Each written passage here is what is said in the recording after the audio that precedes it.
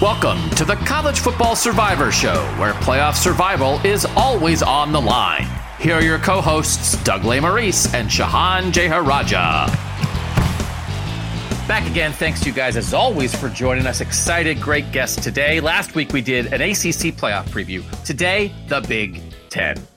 And it's me, it's Shahan, and it is Adam Rittenberg, national college football writer from ESPN.com. Cut his teeth on the Big Ten back in the day with the Big Ten blog. You guys remember the Big Ten blog. I mean, you couldn't start your day. It's like a cup of coffee in the Big Ten blog. Adam now covers the whole world. Certainly still has expertise on the Big Ten. So he's going to go through Big Ten playoff teams, Heisman candidates, all this stuff. Adam, thanks for being on the College Football Survivor Show. Oh, thanks for having me, guys. And a shout out to the Big Ten blog, where my greatest accomplishment was learning how to spell Lesmerises. Oh, look at that. And then it sets you on your path. It's like, if you can spell that guy's last name, you can do anything, Adam. And look what you've done in your career since then. No doubt. Yeah, it was all downhill from there. You know, those 40 posts a day, you know, working 7 days a week. It was something that was fun, but never to be repeated, even though I loved reading every single one of your stories, Doug. Well, Adam knows everything about everything now. But he's going to talk about Big Ten with us. So what we're doing here, we're going through playoff contenders in each conference. We're doing Heisman contenders. We're doing game of the year, that kind of thing. We'll get to the Big 12. We'll get to the SEC. We'll get to the Pac-12. But today it is all about the Big Ten. And we'll start right in, Shahan, with the most likely playoff team in the Big Ten in 2022. Who do you think it is? Well, I have to think real hard about this one. You know, I think that you look at the Big Ten, there are just like so many teams who definitely could be this. It's Ohio State. I think that for most of the playoff era, if not all of it, Ohio State has been the presumptive favorite coming into every year. And I think that 2022 might be the most presumptive of the years in the past couple. Obviously, Michigan does make it last year. Michigan will have something to say about it, but they did lose a whole lot, not just on the field, but also both coordinators. I mean, Ohio State, they bring back a potential Heisman winner in CJ Stroud. They bring back probably the number one receiver in the country, Jackson Smith-Njigba. They make a great hire at defensive coordinator. It's Ohio State, right? This is Ohio State's league until somebody makes it not Ohio State's league. And losing one game at the end of the year last year does not change that for me. 8 years of the college football playoff. Ohio State has made the playoff 4 times. Michigan State once. Michigan once. The Big Ten's been in 6 out of 8 years. I do think, Adam, the most presumptive that Ohio State has ever been in the playoff era, though, was 2015 as the defending national champs, and they didn't make it. So I'm going to imagine, Adam, that the Buckeyes may also be your answer to this question. Yeah, they are absolutely. But to your point about 2015, you can't lose the wrong game. And Ohio State obviously lost that game last year, lost that game in 2015, and was out of the playoff both times and not in the Big Ten championship both times. So, you still don't have much margin for error at all in the 4-team CFP era. And, Ohio State was able to overcome that week 2 loss to Oregon last year, but ultimately couldn't get past Michigan and get back to the playoffs. So, you're looking at their schedule. I know Notre Dame is going to be a game of great interest to start off, but it's a game Ohio State should win and probably win handily. And then, the way the rest of the schedule sets up, they do have to go to Michigan State, and they get both Wisconsin and Iowa in crossovers, but both those games take place in Columbus. I think if either or both games happen on the road, then you might look at Ohio State's schedule in a little bit different light. But they have to go to Penn State. That's never an easy trip, and Penn State's a bit of a mystery team. But I think Ohio State has a really good opportunity to get back to the college football playoff. I mean, anything short of, I think, a return to the national championship. I may even go so far as winning the national championship would be deemed a disappointment, because of the quarterback they have, because of the receiver that they have and the receiving core that they've assembled.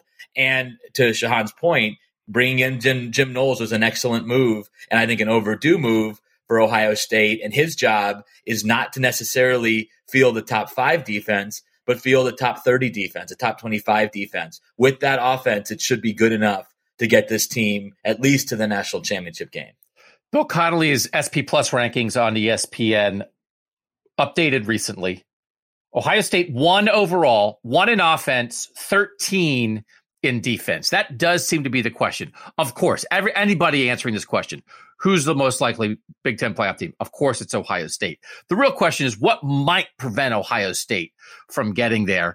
And when you think about it, Adam, do you think is the hire of Jim Knowles is like, okay, that's fixed. You know, they got a couple young guys on defense coming up, JT Tuimoloau and some other guys. They'll be fine. Or is there some level of a lingering question about this defense that needs to be proved before anybody can absolutely sort of rubber stamp Ohio State into the playoff?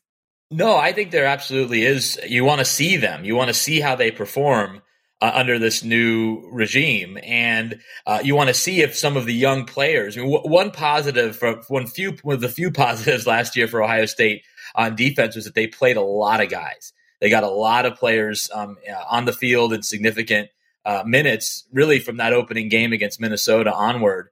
And so how does that translate? Does that create a level of familiarity combined with, I think, a better defensive coordinator, better defensive scheme that leads to much more competency in how they play? Or do we have some of the same issues that surfaced at times? I'm just looking at who's going to expose them, though. I think not until maybe that game against Michigan State. I think Peyton Thorne's underrated. I think they have a really good receiving core. Maybe that's the team, especially after being embarrassed last year in Columbus, that might poke some holes in the Ohio State is going to cruise to the national championship game narrative. And really that stretch in October, I know there's an open week, but you got Michigan State on the road, Iowa at home after an open week, and then at Penn State. That's probably the season-defining stretch until you get to Michigan at the very end of the season. So, that's, I think, when we'll see if maybe all this optimism is should be walked back a little bit, at least on the defensive side. I mean, guys, I can't see any way,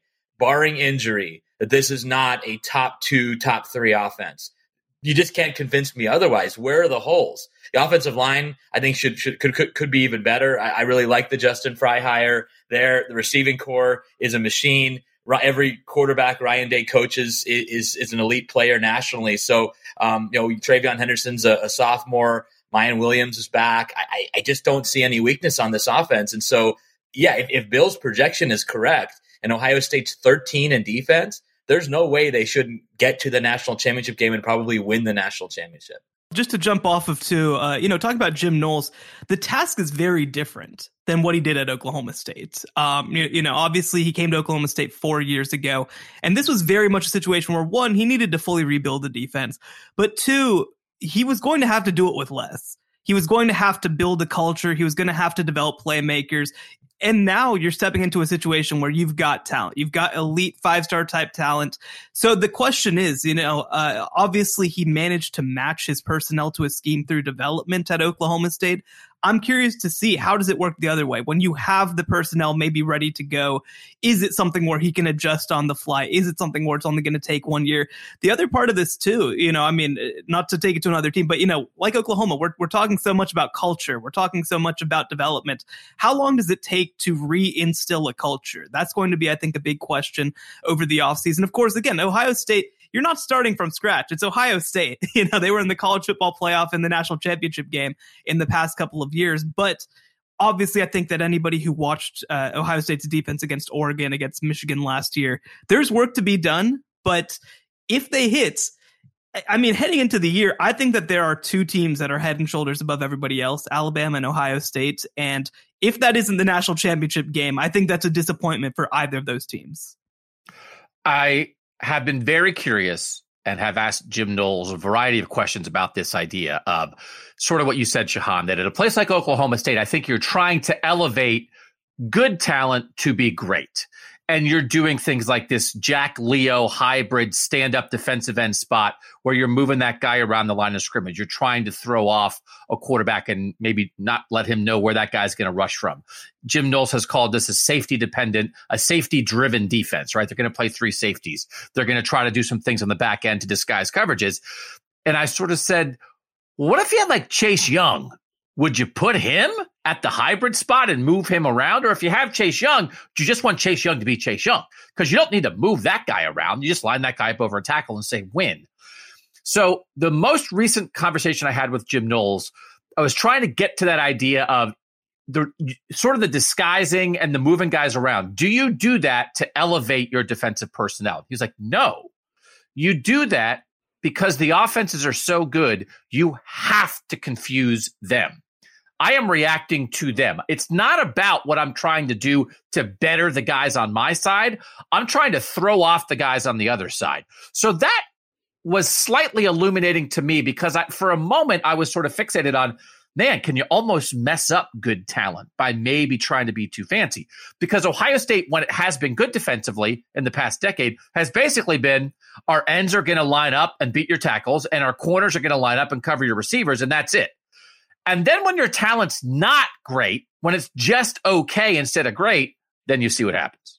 And that's what happened in the last 2 years. So I do think I've come around on the idea of he can come in here, do what he does. The talent will be better. And I do think it will mesh. I don't have any real questions about that. But Adam, not to be like, I'm not trying to overthink it, but this is such a huge hire for Ohio State. He's making almost $2 million a year.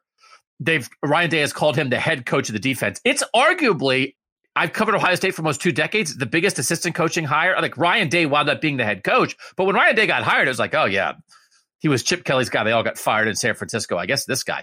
Jim Knowles is like coming as a savior of the defense. And I was trying to like almost like overthink it, like, oh, maybe he's not a savior. Because what about this? And then I've kind of come back to, no, the way he explained it, I get it. I do think it'll work at him, right? I don't want to be a contrarian just for the sake of being contrarian on that. No, and you look at some of the criticism that they got last year. I remember talking to coaches after the loss to Oregon, and they were basically like Joe Moorhead was coaching circles around Kerry Combs, mainly because of what you just said, that they were in that cover one, base set, vanilla, we have more talent than you, so we're just going to play this scheme. And so I think this is necessary, even if they have, I think, more talent than Jim Knowles has ever had in his career. I mean, you look at where he's been. You know, obviously the head coach at Cornell, he was at Western Michigan, he was at Ole Miss for a year, and then Duke, and then Oklahoma State. So this is the first time he's dealing with, a unit that's made up of 4- and 5-star players. And so, it will be interesting to see if he is so creative or whether it's sort of a hybrid, to use his term, of what he did there at Oklahoma State in his previous stops, and also what Ohio State did last year, because Ohio State had gotten too basic. And let's just face it, talent or no talent, this has been a mediocre to bad unit in 3 of the last 4 years. So there needed to be a shakeup. I think the hope for Ryan Day was that Jeff Hafley would be there more than a year. That didn't turn out to be the case. And so that's why this is such an important hire. I agree with you. I mean, we could go through it, and obviously Larry Johnson was a big time hire for them, but he was a defensive line coach. Ryan Day certainly turned out to be a huge assistant hire, but I remember that summer, all the buzz was about Kevin Wilson and bringing him in as the offensive coordinator. It was like, oh, and this other guy's also here, Ryan Day. So I think that's not hyperbole to suggest this has been the biggest Ohio State assistant hire, at least in the CFP BCS era. Yeah, and the one time in the previous 4 years when Ohio State was good on defense, they had the number 2 pick in the draft at defensive end and the number 3 pick in the draft at corner. And it's like, well, what if you don't have Chase Young and Jeff Okudah? Then what? And Jim Knowles is the answer to then what. Okay, we're going to talk about Ohio State more because we have things coming up that we're probably going to double back on the Buckeyes. But let's talk playoff dark horse. And honestly, Adam, I think like playoff dark horse in the Big Ten is anybody that's not Ohio State. Like everybody else is eligible for this. Michigan is 4th in Bill Connolly's SP Plus rankings. They're coming off a playoff appearance. I would accept Michigan as an answer to this question. So there's a lot of places to go. Playoff dark horse, Adam, in the Big Ten. Who you got? Right. So my initial instinct was to pick Penn State or maybe one of the teams from the West. But I'm going with Michigan. And, it's because I like the way the schedule sets up for them to ease into things and maybe sort some of the concerns on their roster out before it kind of gets real, so to speak, with some of their games, especially during the month of October, which is very challenging. But I think what Michigan has is a formidable offense that needs ultimately some clarity at quarterback. We didn't get much of that this spring because JJ McCarthy was very limited. Didn't do much throwing or any throwing, and wasn't able to truly compete with Cade McNamara. That will change provided both guys are healthy in the preseason, but they almost have an extended preseason here, guys, because they open with 3 first-year coaches: Colorado State at home, Hawaii at home, Connecticut at home. Those should all be blowout wins and a chance to get both quarterbacks on the field doing things that they want them to do to ultimately try to make another run to the postseason, and also play a lot of guys on defense, increase those rotations to figure out who are my playmakers going to be, because we know that their system is going to be more or less the same than what they had last year with Mike McDonald. That's why you hire Jesse Minter from Vanderbilt, because he had been in that same Raven style defense with Mike and John Harbaugh and Wink Martindale. You bring him in to create continuity, but what you can't create is Aiden Hutchinson and David Ojabo and Dax Hill and Josh Ross. Those are a lot of key guys who aren't back. And so I think that's why that early stretch is going to be so important for Michigan. But their overall schedule is, other than that, the October 1st game at Iowa, they get Penn State at home. They obviously have to go to Ohio State, but they get Penn State and Michigan State at home, and their crossovers are Nebraska at home, Illinois at home, and then that October 1st game against Iowa. So I think this is a team where the schedule sets up well. They have that confidence coming off of last year, a reference point. I think they still have some good leaders. They ultimately need defensive playmakers, but there's a lot to like about their offensive personnel. I think you could make a case, and I'm curious your guys' thoughts, that their collection of receivers and tight ends might be the second best in the Big Ten. We know who the first team is. It's Ohio State. Maybe Maryland is that team. Maybe you could make a case for Penn State or another squad, Michigan State. But I would probably go with Michigan. So I really like what they have on offense. And then I think they have a chance to not take a huge step back on defense, which then puts them in that playoff mix, especially with the schedule being so easy. I think it's very interesting this year to find out if Michigan's just this good now. Like, they got it sorted out. They have an identity. They want to run the ball. It wound up doing a good job last year with the 2 quarterbacks. You see how that expands. Yes, they lost both coordinators, but they, as you said, Adam, they have a philosophy on the defensive side of the ball of how they want to do things. Shahan, that has to be on the table, right? Of like, hey, welcome Michigan solidly maybe to sort of the second tier of college football, or third tier, if you want to do it. If Bama's by itself, and then it's Clemson, Georgia, Ohio State, let's say, and then Michigan's in that next group, that Michigan's going to be right there.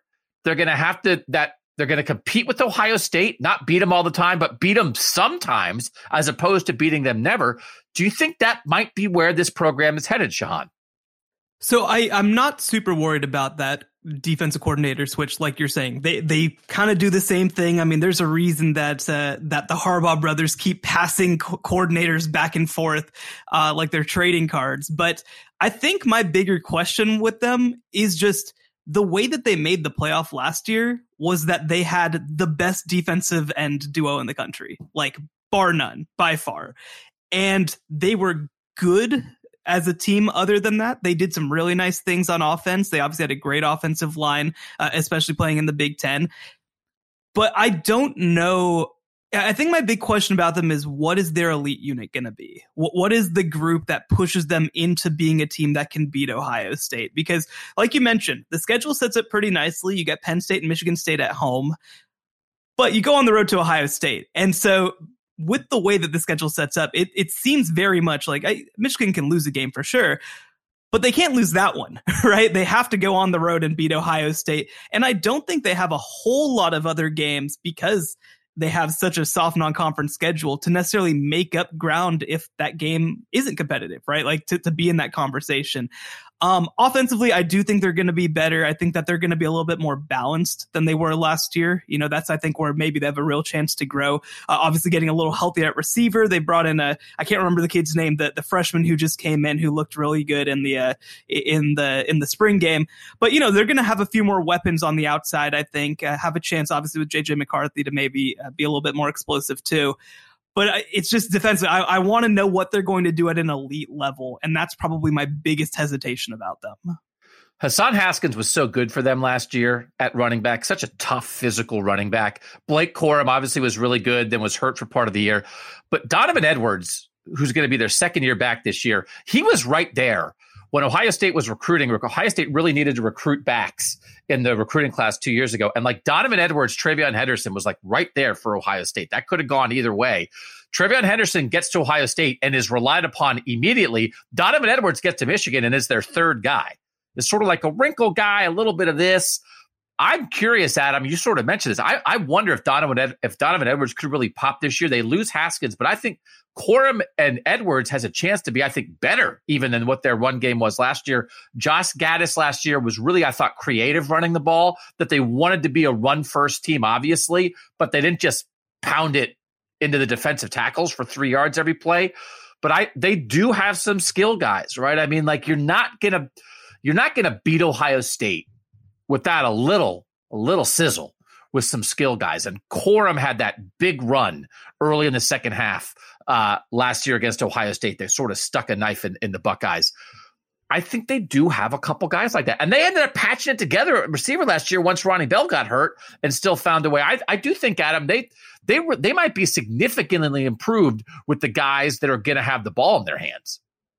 Yeah, I think you hit on it, Doug, that they need the explosive play throughout their offense ultimately to take the next step. You know, they showed they could beat Ohio State, physically dominating Ohio State at the line of scrimmage, benefiting from the weather that day. It wasn't the only factor, but certainly a factor.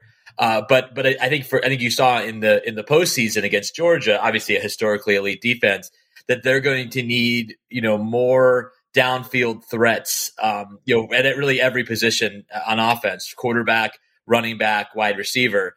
And I think it's going to be fascinating, to your point about Edwards, kind of moving up into that, 1B running back role, because last year, Haskins essentially had, double the carries of anybody else. And then after Corum, there's a massive drop. I mean, Donovan Edwards only had 35 carries last year for Michigan, averaged 5 yards a carry, which is decent. And then also showed he can be a factor as a receiver out of the backfield with 20 receptions. So he's a really interesting player, maybe more similar to Blake Corum, but you got two guys who have the ability to hit home runs. And then you look at that receiving core, which is pretty much back intact. And there's a lot of guys that have that chance to sort of stretch the field. And that's why the quarterback conversation is so interesting. Does Cade McNamara take his game to a level where Sharon Moore and now Matt Weiss, who's the co-offensive coordinator, quarterbacks coach for Michigan last year, did they have enough faith to go forward with Cade McNamara and say, this guy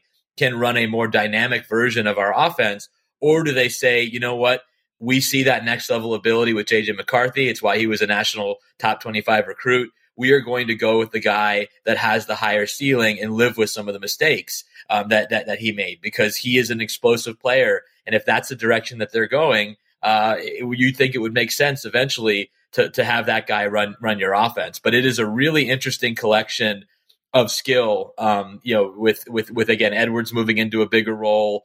Fascinated to see, we saw Andrell Anthony have that huge performance against Michigan State. Can he take a step and be a more consistent guy for them at receiver? I love Eric All at tight end. I think we'll be one of the top, 5 or 10 tight ends in the country. So it's an offense that has a lot of positives going for it going into this season. All right, Shahan, who was your playoff dark horse in the Big Ten? I went with Penn State. I think that you look at Sean Clifford coming back, and I think obviously having Drew Aller back there too just lets you play with Sean Clifford a little bit differently, because you don't feel like if Sean Clifford gets hurt, then you're dealing with these awful players, to be frank, behind him. I think it does change the way that they're able to scheme it up a little bit. They have a great receiver in Parker Washington. Obviously, I wish that they had Jahan Dotson back. I think that would help a whole lot. And then defensively, I think that, like Michigan, they've built enough credibility that even though they've had turnover, obviously Jaquan Brisker going to my Chicago Bears, I think that they still have a chance to be really, really good defensively. And so I look at it, Doug, you've talked about this before.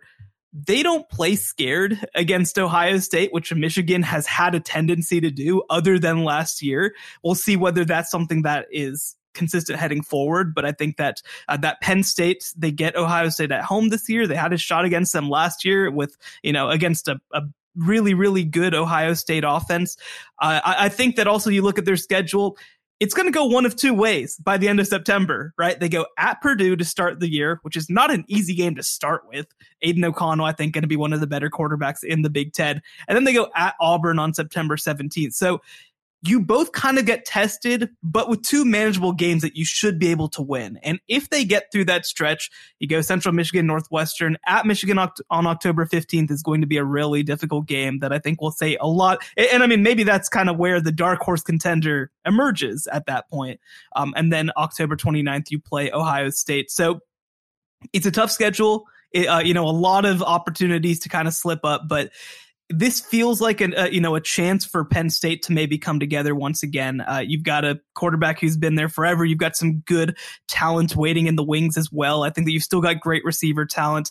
Offensive line play is always going to be, a big question mark for Penn State. So if they're able to come along from that perspective, I think that they might be one of the teams who's able to step up into that field. But again, to reiterate, I mean, it's Ohio State and it's kind of everybody else, and everybody else is kind of jockeying to be the contender to Ohio State. I do think Drew Aller has a chance to be a transformative recruit for Penn State. They, in this modern era, they have not had sort of that franchise quarterback for a college program. I just don't know if it's now. Christian Hackenberg is punching air right now. He is devastated at what you just said. He was a second round pick. He was a second round pick in the NFL. Oh my God. So they had the recruit. They just didn't turn him into anything when they had Christian Hackenberg before. Drew Aller hasn't played football yet. That's all I'm saying.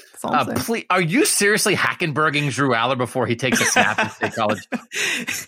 Thankfully, Penn State's in a little bit of a better place for Drew Aller to come in than they were with Christian Hackenberg. Ohio kid is going to be interesting when he gets on the field against Ohio State. I think Nicholas Singleton in the backfield for them. Adam sort of talking about that infusion, right, of skill talent for Penn State. Last year, real problems in the run game.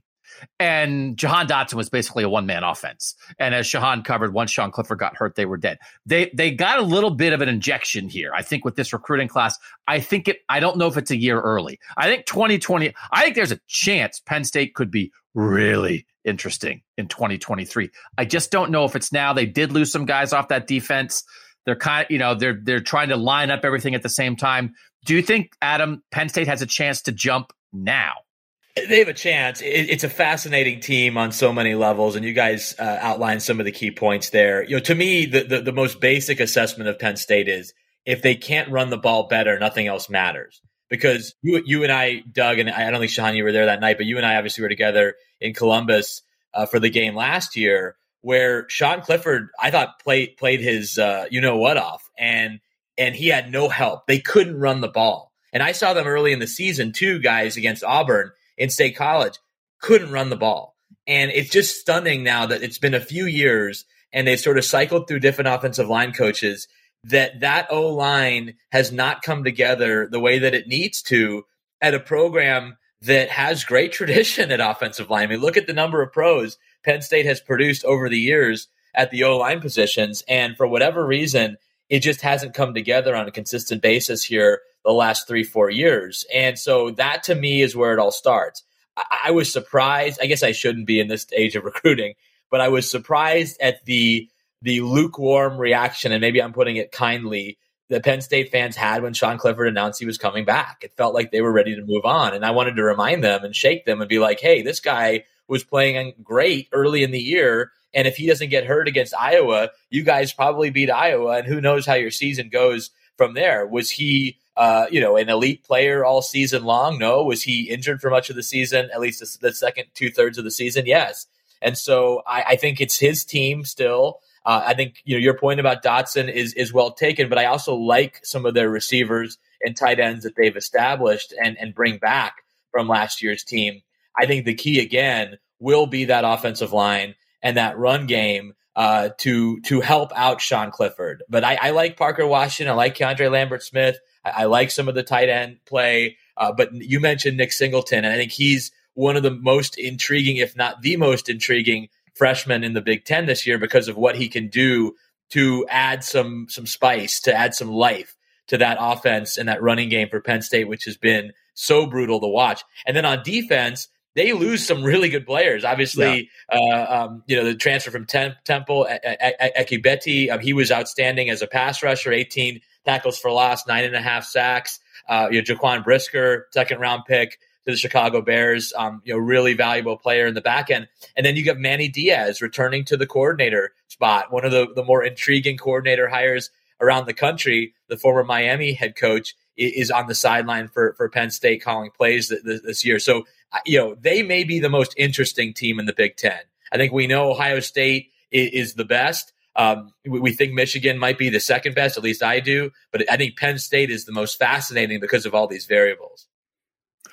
So my dark horse is Wisconsin. And it's because what if Graham Mertz is good?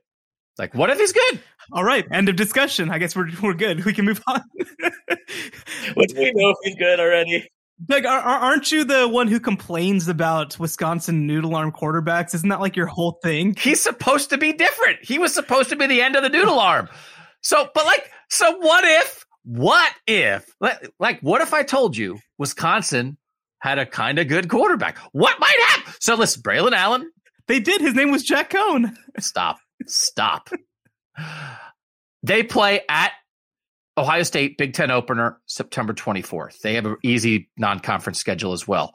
I think they're not going to come in here and beat Ohio State in that game. I'm not expecting that. I think it's possible that they win every other game, and then we get an Ohio State-Wisconsin rematch in the Big Ten championship game. Now, I've never thought that Wisconsin can beat Ohio State in that situation because you take them indoors, you let Ohio State speed get after it, and that is not a good situation for Wisconsin. Wisconsin needs to work on getting the Big Ten title game in Madison one year and hope that it snows. But Bobby Ingram as a coordinator hire on the offensive side of the ball, interesting. Paul Chryst, maybe a little self-reflective. I like it. We all know Jim Leonard is one of the most respected defensive coordinators in the country. SP Plus, number one defense coming back, right? They lost Leo Chanel, but they got a lot of guys back. They got a real back in Braylon Allen, who's going to be even better than he was last year as a freshman. Their offensive line is veteran. Their offensive line is always good.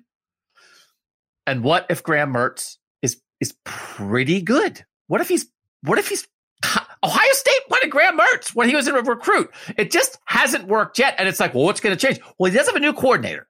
So maybe it's something a little different, Adam. It's a dark horse. I'm not predicting anything, but I can see the how Graham Mertz is better, and I can see the path. They might be favored in every game they play other than the visit to Columbus. So just win the games you're supposed to win and get to Indy and take your shot. That's why I picked the Badgers. Am I crazy?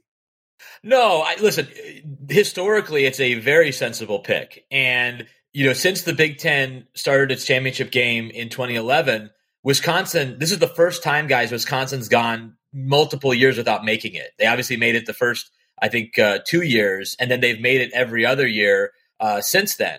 3 years. I mean, first 3 years. And so they haven't made it since 2019, but they haven't been far away. I think their issues are pretty clear, and they're all on the offensive side.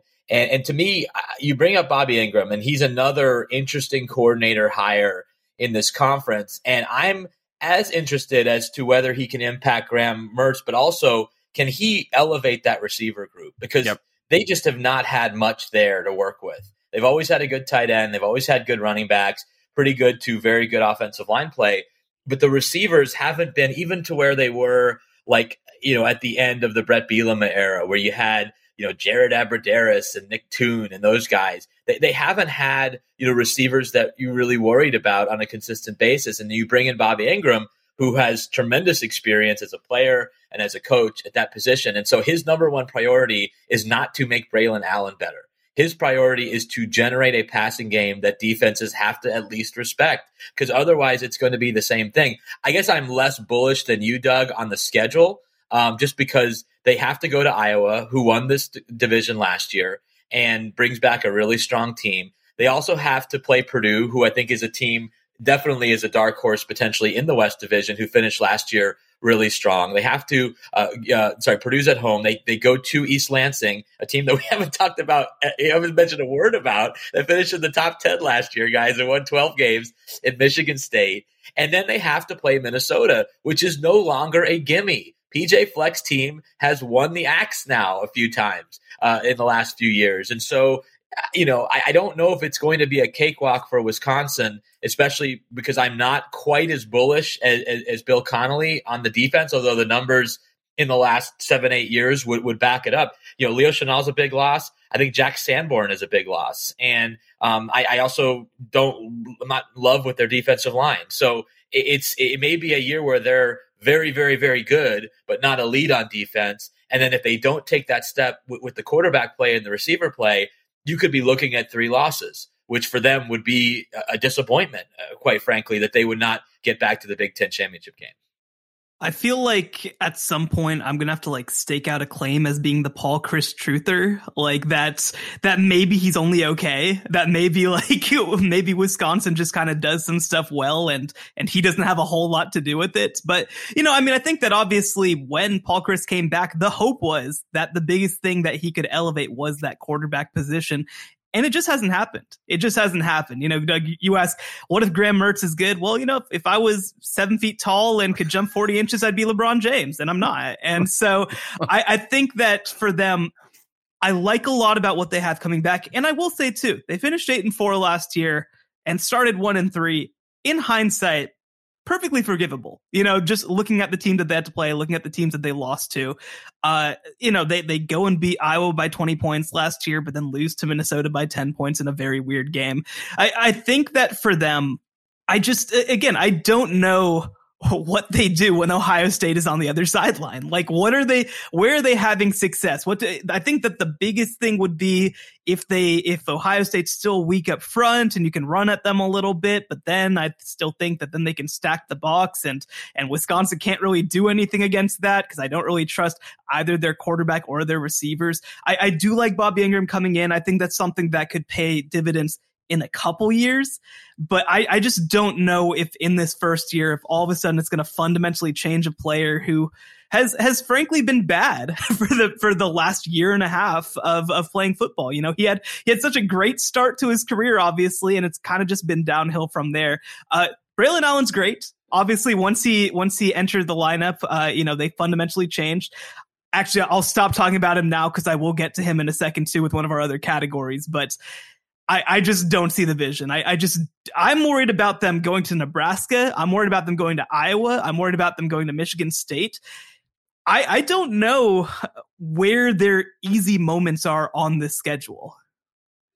You guys really have a lot of respect for the Big Ten West. Could be interesting out there. If it's one of those things, nobody picked Nebraska. Whatever the Nebraska thing is Nebraska lost every game last year by 2 points, and that means they're going to go in 11-1 this year.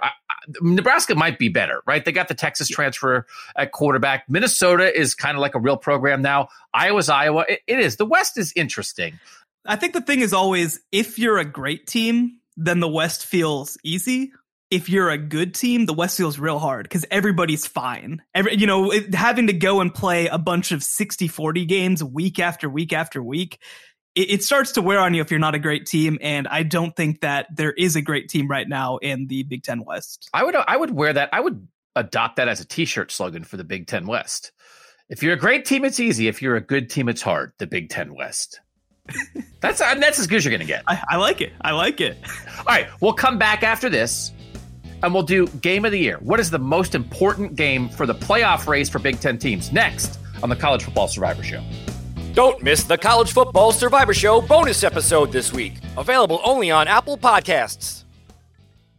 Doug Lesmerises and Shahan Jeharaja with our special guest, Adam Rittenberg of ESPN.com. Is it Ohio State-Michigan? Is there a nominee that isn't the Ohio State-Michigan game for the most important playoff game for the playoff race in the Big Ten? Adam, is it just that, Michigan coming to Columbus? Yeah, it probably is, but I tried to think of other games that would be impactful. And I think one that certainly comes to mind is Iowa at Ohio State. And that's going to happen on October 22nd.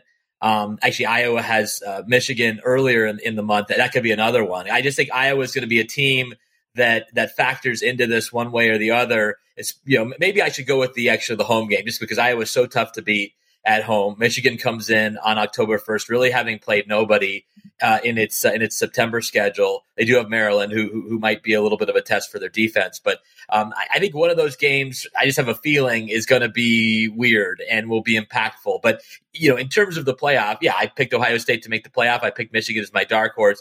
So certainly that game at the end of the season is going to be incredibly impactful as far as who gets to the playoff from the Big Ten. Sean, what'd you have? Yeah, I mean, I think that those are both great choices. I'm gonna look at that first week of the season, and I think back to last year. Georgia plays Clemson, and that game ultimately kind of ruins the ACC's playoff chances. Now, the ACC is not the Big Ten. The Big Ten will probably be fine and have a playoff contender regardless. But if Ohio State loses to Notre Dame in week 1 at the Horseshoe, it makes things a lot more complicated for everybody in the Big Ten, because then Ohio State has to win out. They have no choice. And everybody else, I think, loses a couple of points along the way. Whereas if Ohio State beats Notre Dame's probably going to be in a transition year, potentially a top 10, 15 team. It builds a lot of credibility for the league and for everybody else in it. So I think that Ohio State-Notre Dame game is going to be a huge opportunity for Ohio State. It's going to be a huge opportunity for Notre Dame. And I think that it's a big moment for the Big Ten just to kind of show their might with their, top team obviously going against a first-year head coach. I think that Notre Dame-Ohio State game has a chance to be competitive. I think Michael Mayer is a really tough matchup for Ohio State, one of the best tight ends in the country, maybe the best, one of the best too. And Ohio State's linebacking core is probably the weakness of the defense. Do they line up a safety over him? I don't know exactly how they're going to deal with him. Notre Dame with a young quarterback, CJ Stroud with a year under his belt, that's a huge edge for Ohio State. Let's go to 2023 when Ohio State goes to South Bend and, Tyler Buckner should be back as Notre Dame starting quarterback, and Ohio State might have a new quarterback. That'll be more interesting. Marcus Freeman coming in. I do think it has a chance to be interesting.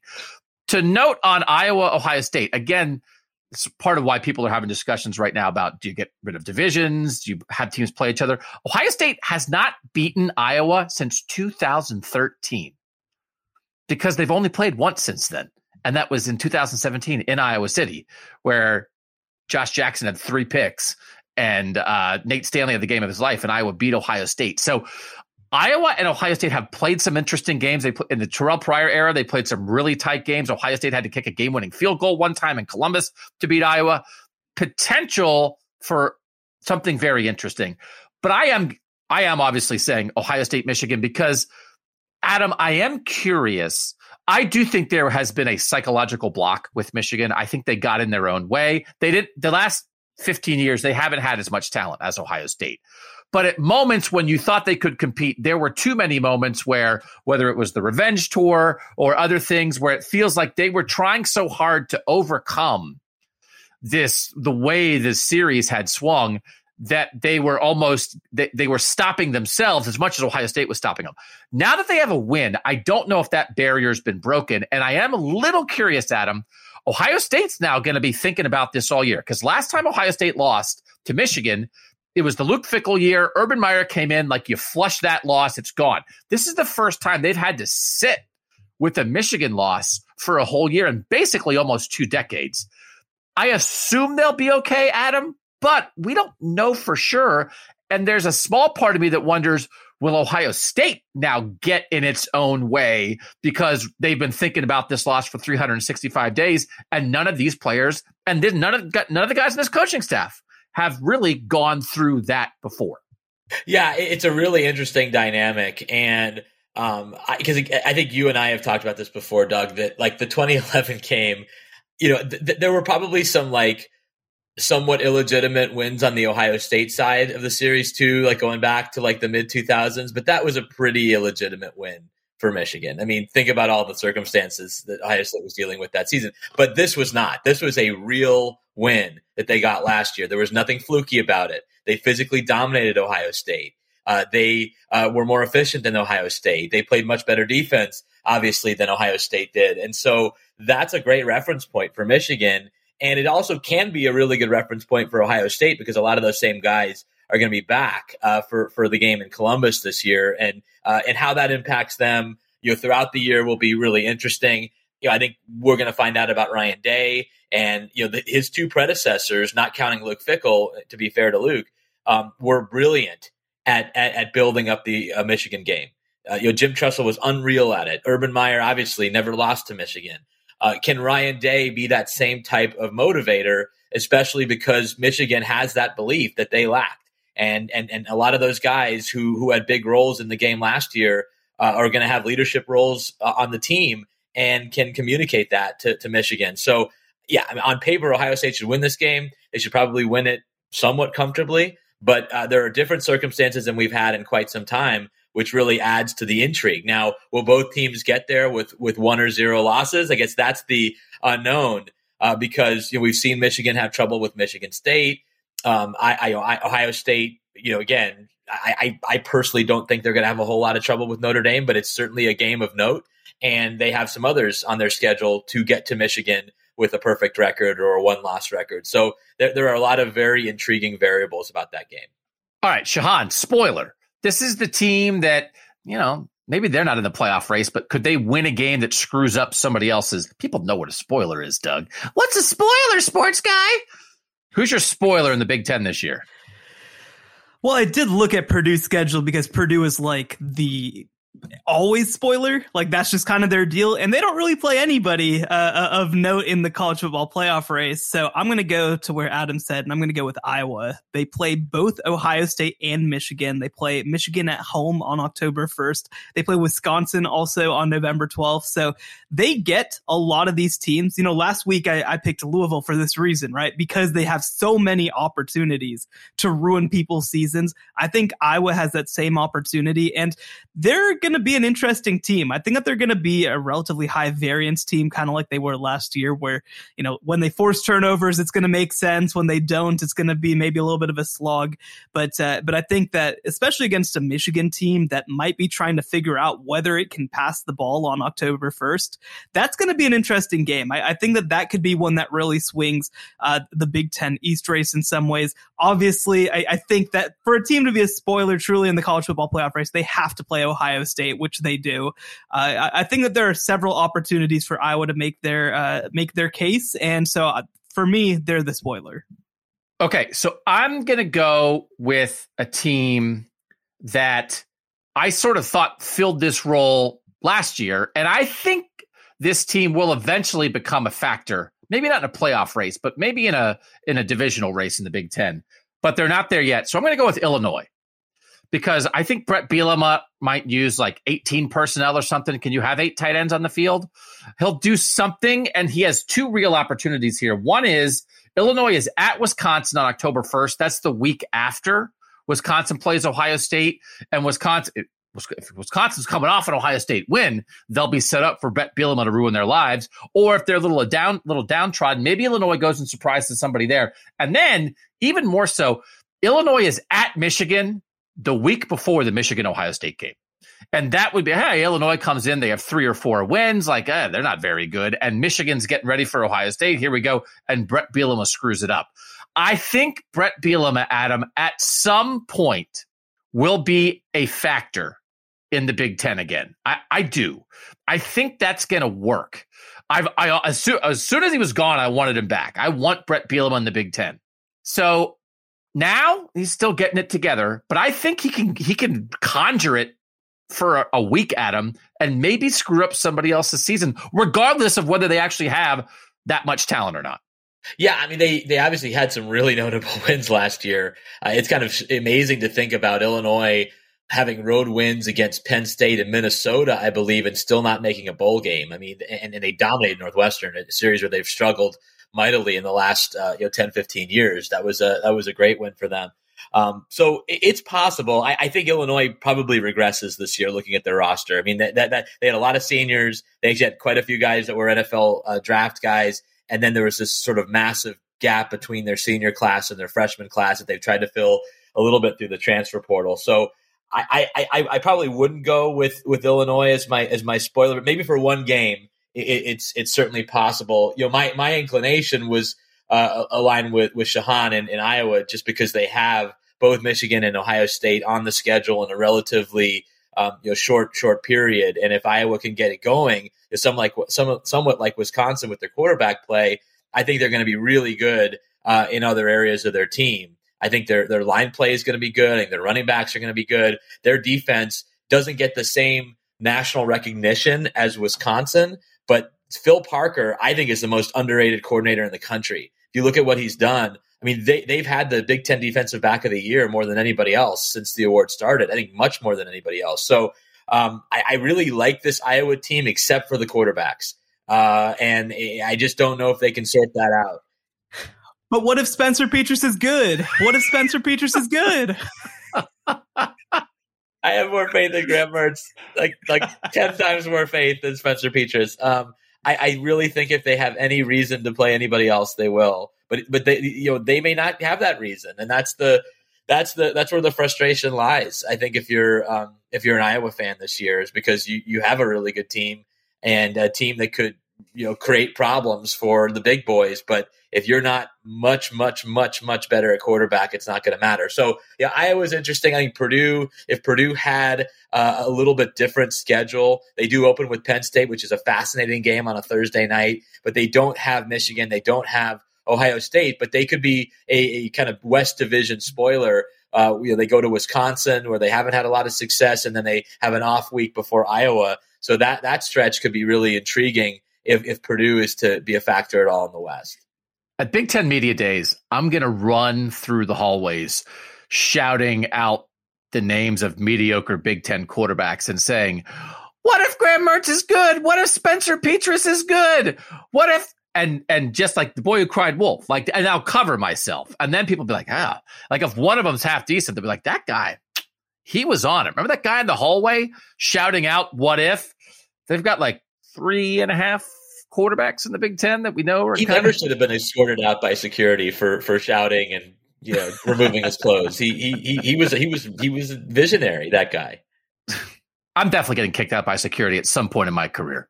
One of the last times I was at Big Ten Media Days, I was on an elevator that went crazy, and it was going up and down on its own. With that, we were hitting buttons. It wouldn't stop. We were trying to pry the door open, and everybody inside was like, it'll be fine. And I was like, what if we go up 80 stories and then plunge to our deaths? And they were like, oh, yeah, what if that happens? And then right then the door came open. But for 3 minutes, we were in an out-of-control Chicago elevator. So the Big Ten owes me one. So if I go crazy, I'm going to drop that on them to make sure I don't get kicked out. So your first thought when you're in an elevator that's going crazy is, guys, have you thought about the worst case scenario? Wouldn't that be crazy? Who does that? Yes! I mean, it's like, because everybody was like, I'm like, we have to get these doors open! It's like we were like an 80-story building, and we went up to the 4th floor, and then we went down to the 1.5 floor for no reason. It's like, why won't we go to 80? And then I just walked off, and they got us out, and I just walked up. They're like, "You're okay?" I was like, "Yeah, we're fine." And I was like, "Why didn't I threaten to sue? I could have got $10,000 out of them." I'll still try it again. I'll do it. I'll yell about Spencer Petras, and then I'll say, "Give me $10,000." When we come back, Heisman favorite, Heisman dark horse in the Big Ten next in the College Football Survivor Show. The College Football Survivor Show, where playoff survival is always on the line.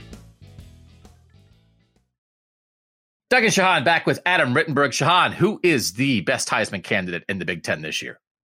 So there's obviously a favorite. I'm not going to go with him. I think this is me talking. This is obviously my perspective on it. Last year, Ohio State had 3 of the 6 best receivers in the country, if not better. And it felt like Heisman voters were like, I don't know who to reward. Let's just give it to the guy who's throwing to them.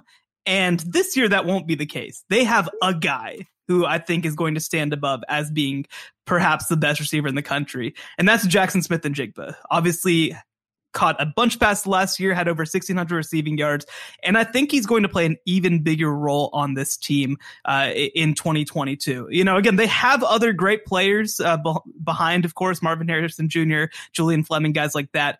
But I think that Jackson Smith-Njigba is really going to set himself apart as being that guy. And I think 2020 and some of the years before that with Alabama really set the scene that having great receivers matters. They can stand apart. I think that Devontae Smith winning will kind of be seen as a moment where things shift just a little bit in terms of who we value in the passing game. And look, CJ Stroud's a great player. He has a chance to go number 1 in the NFL draft. I think that Jackson Smith-Njigba deserves a little bit more of the credit than he gets, and I think he will get it this upcoming year, especially since he will be the no doubt about it number 1 guy on that team. So let's have a Jackson Smith-Njigba conversation here, because he's actually my dark horse. Because the latest odds that I looked at, he's 50-1. So that's a dark horse to me. Devontae Smith for Alabama, the year that he won the Heisman, at the time of the Heisman voting, he had played in 11 games. He had 1,511 receiving yards, 137 yards per game. Jackson Smith-Njigba's last 11 games last year, he had 1,449 receiving yards, 132 receiving yards per game. But Devontae Smith had 17 touchdowns that year. Jackson Smith-Njigba last year in those 11 games only had 6 because Chris Olave and Garrett Wilson were getting a lot of those touchdowns. Adam, I do think there is a Devontae Smith path for Jackson Smith-Njigba to what Shahan described. Clear number 1 receiver.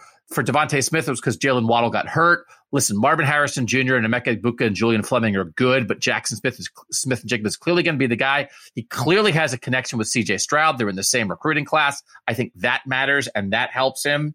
I think he has a chance. Now, this won't be by the Heisman voting, because this would include potentially 2 playoff games. I think he has a chance at a 2,000-yard receiving season. And there's only been like one of those in college football history. That's the guy had 350 yards in the Rose Bowl. So that's extreme. But Adam, I do think if you're going to win it as a receiver these days, it's got to be kind of a bonkers case. But I think he has a chance to make that kind of case. So I kind of like where Shahan's head is at. Adam, what do you think about JSN?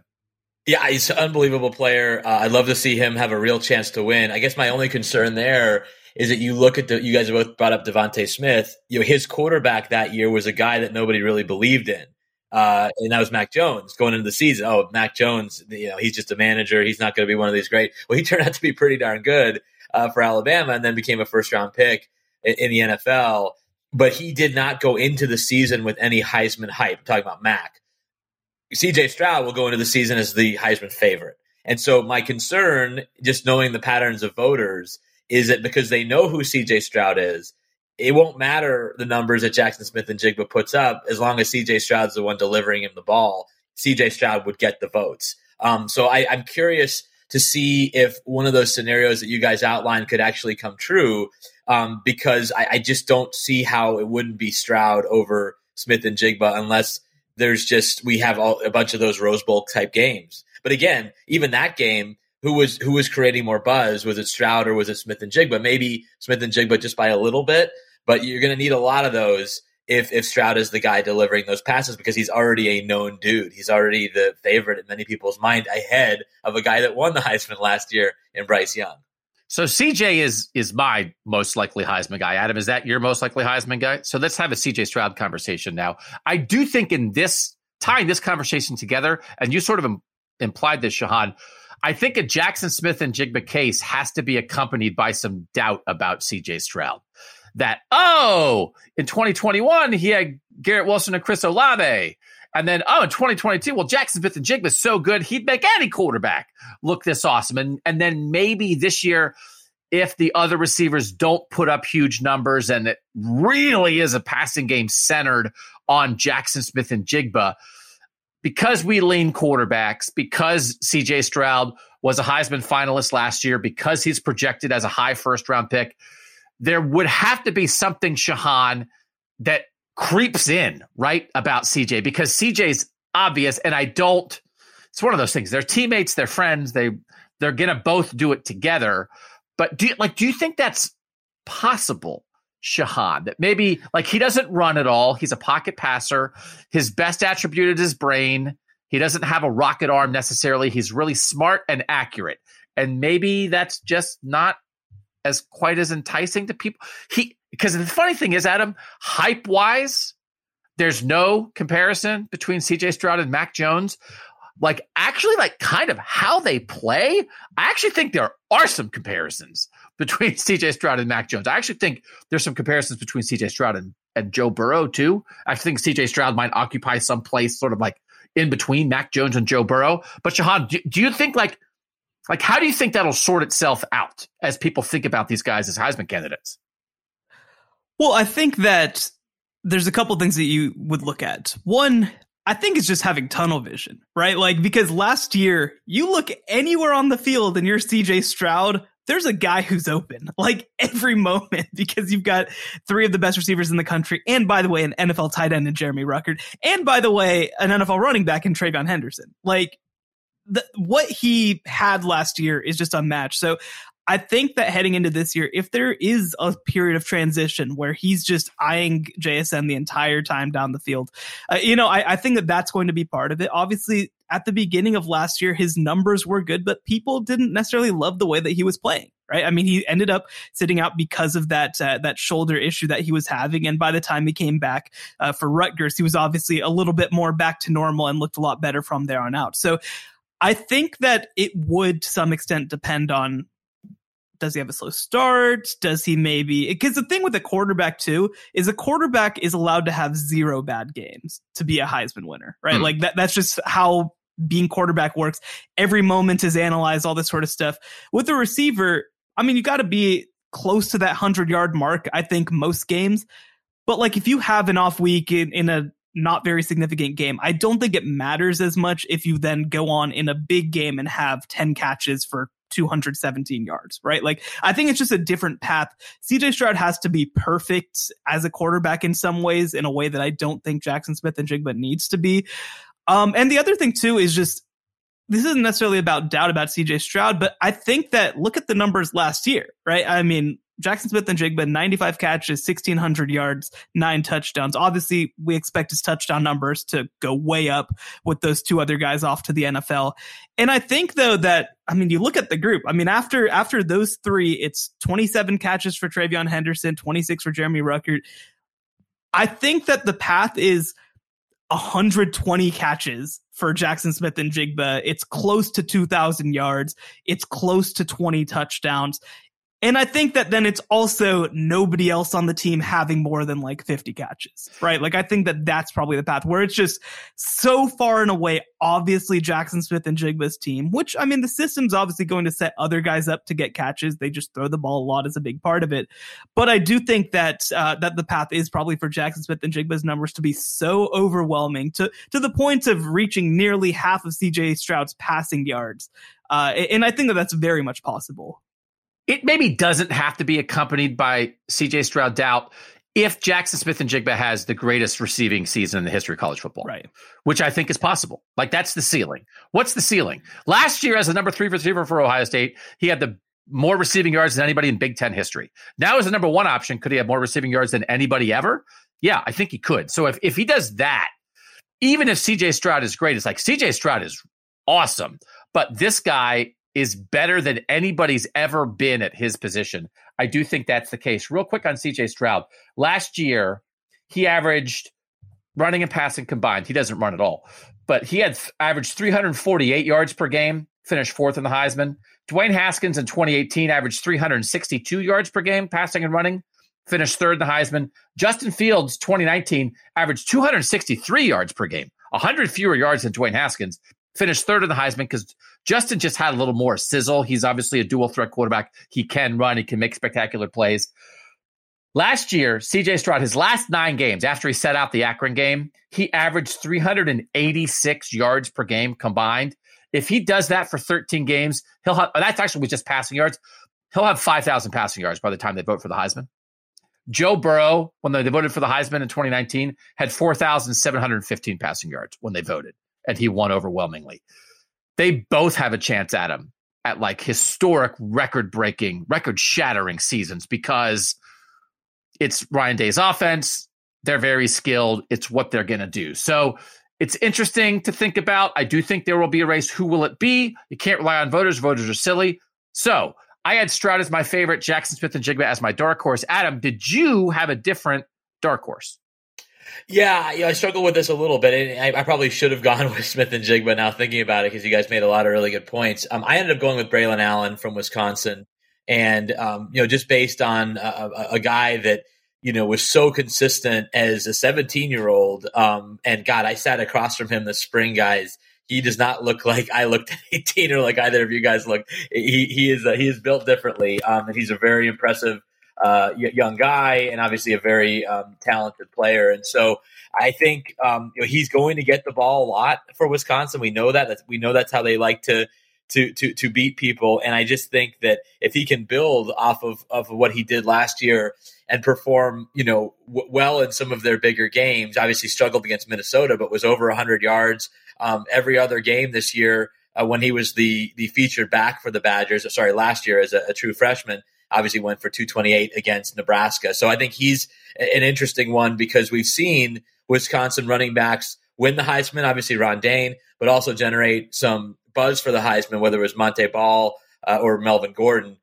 Corey Clement, even a little bit in his career. And then obviously, well, I'm forgetting the guy that was just there, the record setting. Jonathan Taylor. I don't know, just complete brain fart there. But yeah, Jonathan Taylor was just unbelievable. So it's not a position where you have to wave your arms and say, look at me, I play Wisconsin, a running back for Wisconsin. It's a notable position nationally. And if he comes out and puts up some big totals because of his story, and I think that there'll be some intrigue in him as a possible dark horse for the Heisman. Another guy too, a running back. I mean, we haven't even talked about TreVeyon Henderson, whether he can take that step for Ohio State. And, whether their offense maybe isn't so pass oriented, and you can get him involved as an explosive player. But I would go with Allen as my pick. Interesting. I think that it's going to create some debate here because, Shahan, your dark horse is Graham Mertz, right? No, it's not. And also, I don't need to talk about every single player on Ohio State's roster. We know that they're all really good. So mine was actually also Braylon Allen, but another name that I had down on my list was Aiden O'Connell from Purdue. Aiden O'Connell just launches bombs. That's what he does. That's what he came to Purdue to do. And man, it'll be interesting to see what he can do without David Bell. But I think that you look at what he was able to do, former walk-on, I believe, by the way, Aiden O'Connell, for him to come in, throw for 3,700 yards, 28 touchdowns. I think that for me, I want to see his interception numbers come down just a little bit. He had 2-3 interception games, but if he does that, I mean, CJ Stroud is the best quarterback in the Big Ten, and it's not really that close. And Aiden O'Connell's probably next, right? That's kind of the conversation that we're having at this point. Obviously, Jeff Brom has done such a tremendous job with quarterbacks. I'm excited to see what Aiden O'Connell can do with another year under his belt. Again, obviously, going to be a little bit of a different situation with David Bell off. They obviously just they lost Milton Wright to their number 2 receiver to academic issues, but they've got talent. I'm not that concerned about Purdue finding receiver talent. Jeff Brom's done a great job of bringing in that talent. And again, I'm curious to see whether they can continue to build. I think that obviously Jeff Brom had such a strong start to his career at Purdue and things kind of petered out. Last year really looked a little bit more like what we came to expect from him. I want to see if they can build on it a little bit, build on a 9-win season, either replicate that, obviously try to compete for 10 wins as well. And I think that if they do that, do I think Aiden O'Connell's going to win the Heisman Trophy? No, but we're talking about dark horse players, and I think that he has a really good chance to be in that dark horse conversation. Kenny Pickett showed us the path, right? I mean, you come from off the radar, you put up big stats, your team wins double-digit games, you have some big, and then you get to New York, right? I mean, you're going to beat Bryce Young? No, but you get to go stand in a suit and take a picture with the Statue of Liberty, whatever. I don't know what they do in New York. So, yeah, I mean, that's that path, the Kenny Pickett path. Let me give you guys 2 more just real quick. What about Peyton Thorne? We haven't talked about him at all. Really had one of the best statistical seasons for a quarterback in Michigan State history, and returns a pretty good group of receivers. I saw them practice this spring, and they're fairly deep at that spot. And then what about J.J. McCarthy? What if he wins the Michigan starting quarterback job, and what if he is doing interesting things for that offense, given what we went through earlier? I know that's sort of a knock against Cade McNamara, but if JJ can win that job at some point and starts to do some buzzy things, does he get some love for the Heisman? So on Thorne, I want to see him be consistent, right? Like that's the big thing is like, right away, am I getting good Peyton Thorne or bad Peyton Thorne? And, you see he has all these, he has 354 against Pitt and 3 touchdowns in the bowl game, for example. And then he goes 196, 2 interceptions against Michigan. Like you just don't know who you're going to get. And the thing that I struggle with is the fact that he was smallest per se in all of their biggest games, right? Against Ohio State, against Michigan. Now, look, those teams are also very good at football. I don't think that means that he's a bad player by any means. But, I think that that's probably where he can improve, right? You mentioned bringing back a great receiver core. I think that that's going to be exciting for Michigan State. I love Jarek Broussard, who they brought in at running back. He's not going to be Kenneth Walker, but he has a chance to be really good. We didn't really have a Michigan State discussion at all on this podcast, but like I think that they're still going to have a chance to be in contention for 10 wins with what they've brought in. Peyton Thorne, again, if he can up his game, I think that it's really just about being consistent because we've seen the flashes from him. We've seen him be able to do it, but now he has to be able to do it game to game, I think, if he wants to get into that conversation. What if Peyton Thorne is good? No, I do think Peyton Thorne, I think Peyton Thorne has a chance to be the second best quarterback in the Big Ten this year. If Peyton Thorne was at Wisconsin, then they'd win the conference. It would be great. If Peyton Thorne was at Wisconsin, it'd be like, watch out, Bama. Here come the Badgers. But I do think, again, if it's like sort of like Aiden O'Connell, Talia Tagovailoa, Peyton Thorne, like if JJ McCarthy's this guy, that's kind of the group behind CJ Stroud. I do think we could get second team all Big Ten quarterback this year could be Peyton Thorne. So I do think that's interesting. And then the JJ McCarthy wrinkle, it's like this guy can throw. They've used him as a runner last year. Like I'm curious as I'll get out to see it. Like I'm still surprised and fascinated, and I got to give credit for the way Michigan worked it last year. I was waiting for JJ McCarthy to take over all last year, and he never did. And he gave him just a little bit here and there. So they did it right a year ago. You have to keep him on the radar. I'm still looking forward because he was a guy that was on Ohio State's radar, and they took Kyle McCord instead. 2023, JJ McCarthy versus Kyle McCord in the Ohio State-Michigan game is still sort of what I'm targeting. I think that could be a fun little battle. All right. Team that's maybe not in the playoff mix right now, this year in 2022, but will be in 5 years. Adam Rittenberg, who do you have there for the Big Ten? Finally, we get a chance to talk about Michigan State. I think this is a fairly. I mean, you guys might have different picks, but that to me was a fairly easy one because of what they did last year, but also the investment that they made in Mel Tucker. Because that contract. And I'm writing about this, fairly soon for ESPN Plus. It generated, I think it generated more buzz than a normal, big number coaching contract. I think for 2 reasons. One was that it was Mel Tucker, and it was a guy who was only not even completed his 3rd year as an FBS head coach, but a guy who had a really impressive resume as an assistant. I mean, you'd be hard pressed to find too many coaches who had done more as an assistant coach, both at the college and NFL levels, than Mel had before he got his first opportunity at Colorado. But I think the bigger reason was, oh my God, Michigan State did that. Michigan State's paying a head coach $100 million. Like, what's going on here? Like, you'd expect that from Ohio State. You expect that from Alabama. You expect that from, maybe Georgia or LSU or even like an Oklahoma. But Michigan State was never seen as the type of program that would shell out that amount of money. And they did. And to me, it's signaling that they want to move up a tier. They don't just want to be in this second fiddle, this team that we haven't even talked about in almost more than an hour of the show. They want to be a national player annually. And that's why that investment is much more than just one guy. It's in their entire program. It's in their support staff. It's in what they want to be going forward. And I think with Mel's background and his ability to recruit, and I think some of the areas that they can grow in their program, they're going to be a team that I think we're talking about maybe in the same breath as Penn State, sometimes in the same breath as Ohio State. I know Michigan's getting better as well, and that's a tricky part because not everyone can be in that conversation every year. But Michigan State, because of their success last year and their investment in Mel and who he is, I think will be a team that we're at least discussing, especially when the playoff expands, which I think we all believe it will at some point in the future. And we know what that looks like. In the 8-year span between 2010 and 2017, under Mark D'Antonio, Michigan State won double-digit games 6 of those 8 years. They finished in the top 15 of the final AP poll 6 of the 8 years, and they finished in the top 10 3 of the 8 years. So, like, we've seen it. Like, what would Mel Tucker have to do to sort of make this come true, what you just said, Adam? Do what D'Antonio did a decade ago. Like, we know what it looks like. And Mel Tucker's his own guy, but he's a defense-first guy. He's got Ohio roots, just like, right, Mark D'Antonio did in a lot of ways. Like, it's a similar profile, and that profile has worked in East Lansing in the past.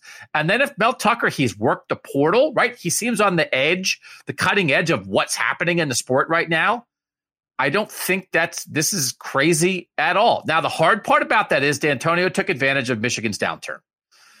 And if Harbaugh's going to stay and be good, or if Michigan's back, as you said, you can't have 4 top 10 teams in the Big Ten East, probably. But Mel Tucker, I don't think Mel Tucker's going anywhere. I think that's a good pick. But could it be this thing?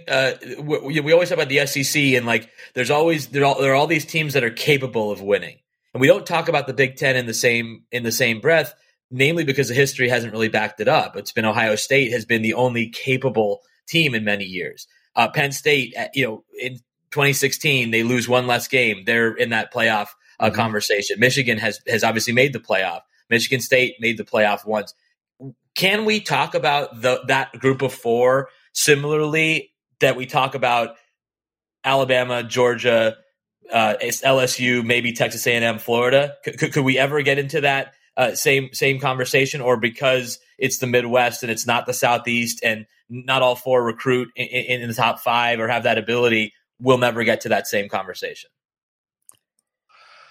I think if they go about it different ways, I don't think all 4 of them can try to win the same way. And I know Mel Tucker is going to want to, he doesn't want to live in the portal. He doesn't want to have 20 starters out of the portal every year, but he's been smart and calculated so far. If he can continue to be that way, Ohio State is recruiting nationally for its skill guys, which opens up Drew Aller as an Ohio guy to go play at Penn State, right? If Ohio State's going to chuck it around, but Michigan's going to run it, and run it really effectively, if they all do it a little differently, Adam, I think they can find their lanes and all succeed, as long as they're not all trying to succeed the same way. Of course, the recruiting terrain in the Midwest is not as fertile, so it makes it harder. But I don't think it's impossible. I think it's a very good point, because it's not about like, oh, well, Michigan State lost 4 games last year. They weren't very good. It's like, hey, man, they lost to Michigan, Penn State, and Ohio State. They played right with them in every game. They lost one other goofy game, but they were good at football. And now maybe the next year, they'll win 3 of those 4 games and be right in the playoff mix. I do think capability, not just do you do it, because if you have all good teams, someone's going to lose, but capable of doing it, maybe we do see 4 Big Ten teams get to that threshold. Shahan, who's your team 5 years from now? You go first. I'm going to talk crazy after that. All right, I'll say Penn State if Drew Aller changes the trajectory of the program. If Drew Aller, not that Drew Aller is going to be the quarterback in 5 years, but if Drew Aller, we sort of saw this with Dwayne Haskins and then Justin Fields at Ohio State. They changed Ohio State into a place where, hey, I want to go there and throw. If Drew Aller can do that at Penn State, they once upon a time had Justin Fields as a recruit, then he decommitted. They have not had a guy like this. If that's real and he puts up 3 or 4 years of big numbers and some big time wins, and then the next top 50 national player or quarterback says, yeah, State College, let's do that. I think Penn State has a chance to change who they are. And everything they've done, they're good at defense. They've had a great secondary, right? They've been, kind of an old school team. They've obviously had some troubles on the offensive line, but if that happens, that's a new Penn State. And I think it's on the board that it could. So I'll say the Nittany Lions. Now Shahan can go crazy. So what is the biggest development that is likely to happen in the next 5 years? I think there's 2. 1, obviously the expanded playoff, I think is coming. 2, and this is the more consequential thing, I think we're finally going to get rid of divisions. And with that, I'm going to say Maryland. So wow, okay. A big part of it is, look, you got to figure out which team from the East, if you're going to be saying all that, which team from the East is going to emerge out of that. But I think that they're in a moment right now where Virginia Tech are good, not great.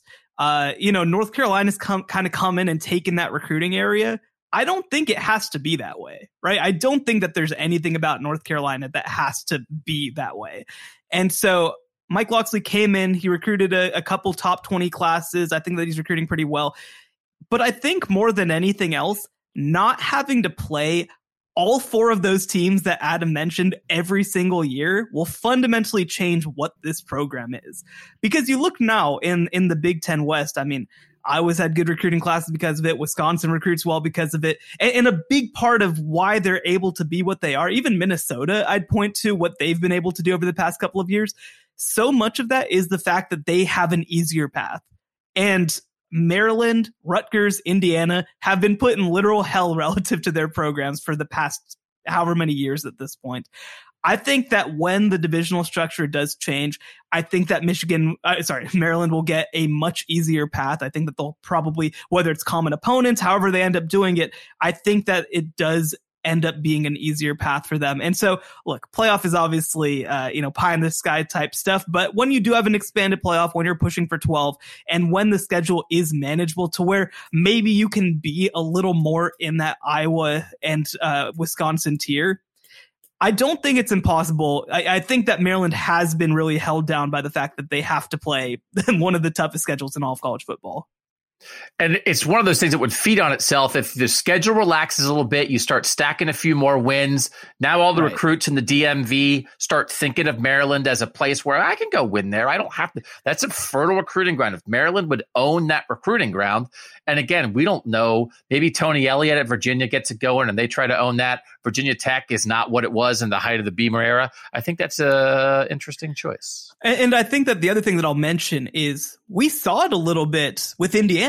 When Indiana had their really nice season, people flocked it. People were like, whoa, this is exciting. I didn't realize it could be like this. And they put together a really good recruiting class. They got a good transfer class. And of course they collapsed like a dying star onto themselves. But I don't think that means that the path won't be there for another team that maybe has their moment. And like you said, the DMV area is stacked with talent. The Tidewater area, not far from there, stacked with talent. I think that Maryland is an attractive place to be if things work out. You got to invest, I think, is the big part of it, right? I mean, that's going to be, I think, one of the fundamental questions. And I don't know if Mike Locksley is the guy who can get them there. I think that it might have to be another hire. But I'm intrigued, I think, about what Maryland can be in a world where they're not encumbered by Ohio State and Michigan State and Penn State. And, like I said, I'm willing to talk crazy.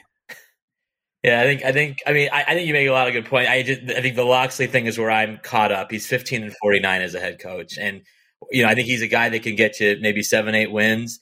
I don't think he can get you to that next level necessarily. And I don't know, guys, if we're talking enough about, I know that your comments earlier about the West were spot on, Shahan, but we haven't really mentioned PJ Fleck and what he's done. Nor have we mentioned Pat Fitzgerald. I know they've had 2 really bad years, but it feels like those bad years have completely invalidated 15 pretty good years and some really good years. I mean, they've made the Big Ten championship game twice. Minnesota has elevated its program. I guess because someone who's covered this league for so long, I tend to lean more towards the folks who've been around for a while and kind of know how to win in the Big Ten. Even if you get rid of divisions, it could be hard. It will be harder for Northwestern. It will be harder for a Minnesota. Curious what Greg Schiano can do as a guy who's now been kind of in the league for a little while. But I guess I tend to go a little bit more towards the coaching sure things versus those who certainly can bring in talent. Mike Locksley's done that, but they've also they haven't beaten the West teams. They haven't beaten Northwestern. They haven't beaten Minnesota. They haven't beaten Iowa. Iowa, had 50 interceptions against them last year. So there's a step there. It could happen. I have my reservations about the head coach. I think that fundamentally they need to have an identity, right? I think that that's obviously what the teams who are in that second tier of the Big Ten do, is they figure out what they can do. Obviously, Northwestern, it's been defensive. It's been hard-nosed. Wisconsin, it's been that physical running game along with the defense. And, I like what Maryland has done in terms of trying to emerge as that pass-happy offense, right? There aren't really a ton of teams in this league that are trying to do that. But now, obviously, you have Purdue doing it at a higher level than what Maryland is doing right now. Obviously, Ohio State is lapping you from that perspective. I think that there's an identity to be found at Maryland, and maybe Rutgers would be kind of a similar type interesting case with the way that they're investing right now under Greg Schiano. Again, not that they necessarily will be playoff teams, but where they maybe have a chance to emerge into that second tier and have a defined identity and really have ownership over what they are. I think that's what you want. If you're a Maryland fan right now, you just want to know what you're going to get on a football field on a given week. And I don't think under Mike Locksley that you've gotten that. I am intrigued by Minnesota, Adam.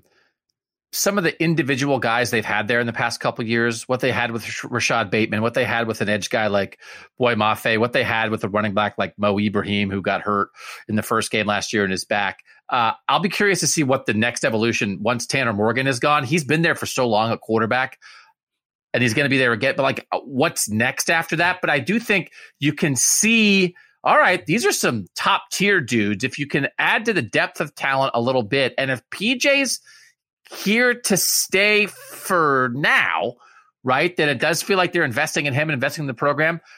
Minneapolis is a kind of a different place than a lot of other Big Ten towns. I've always thought Minnesota might be that team that could punch through a little bit. And I think that possibility is still out there for them, especially if Fleck's there sort of for the long haul.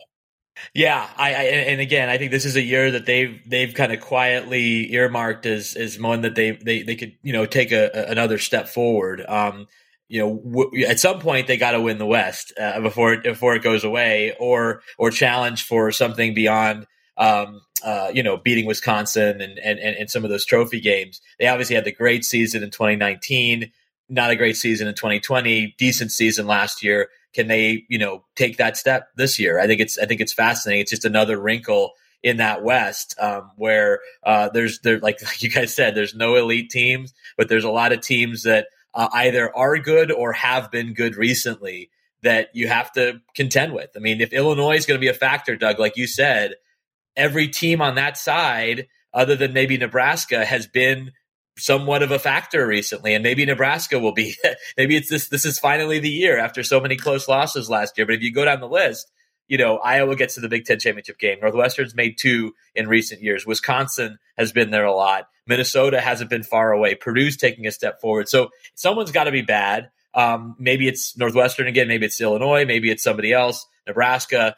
But you can really make a case on that side. Whereas in the East, really hard to make a case for Indiana, really hard to make a case for Rutgers or even Maryland at this point to be a challenger to win that division.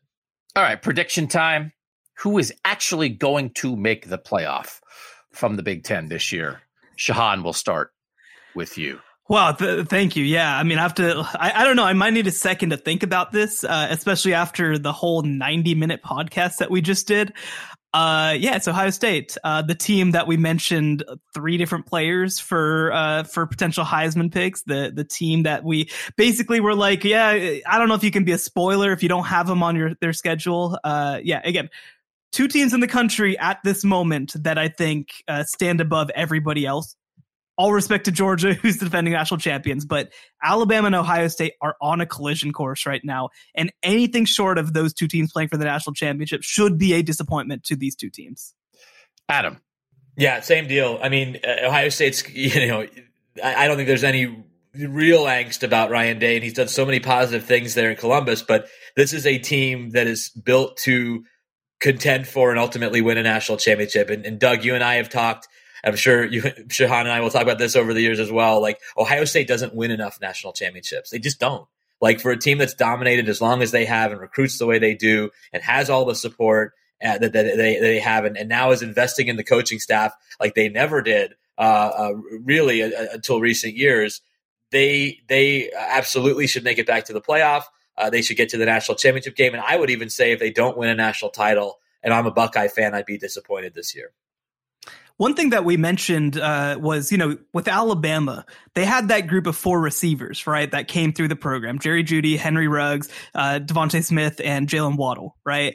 That group won 2 national championships. It was one of the greatest groups of all time.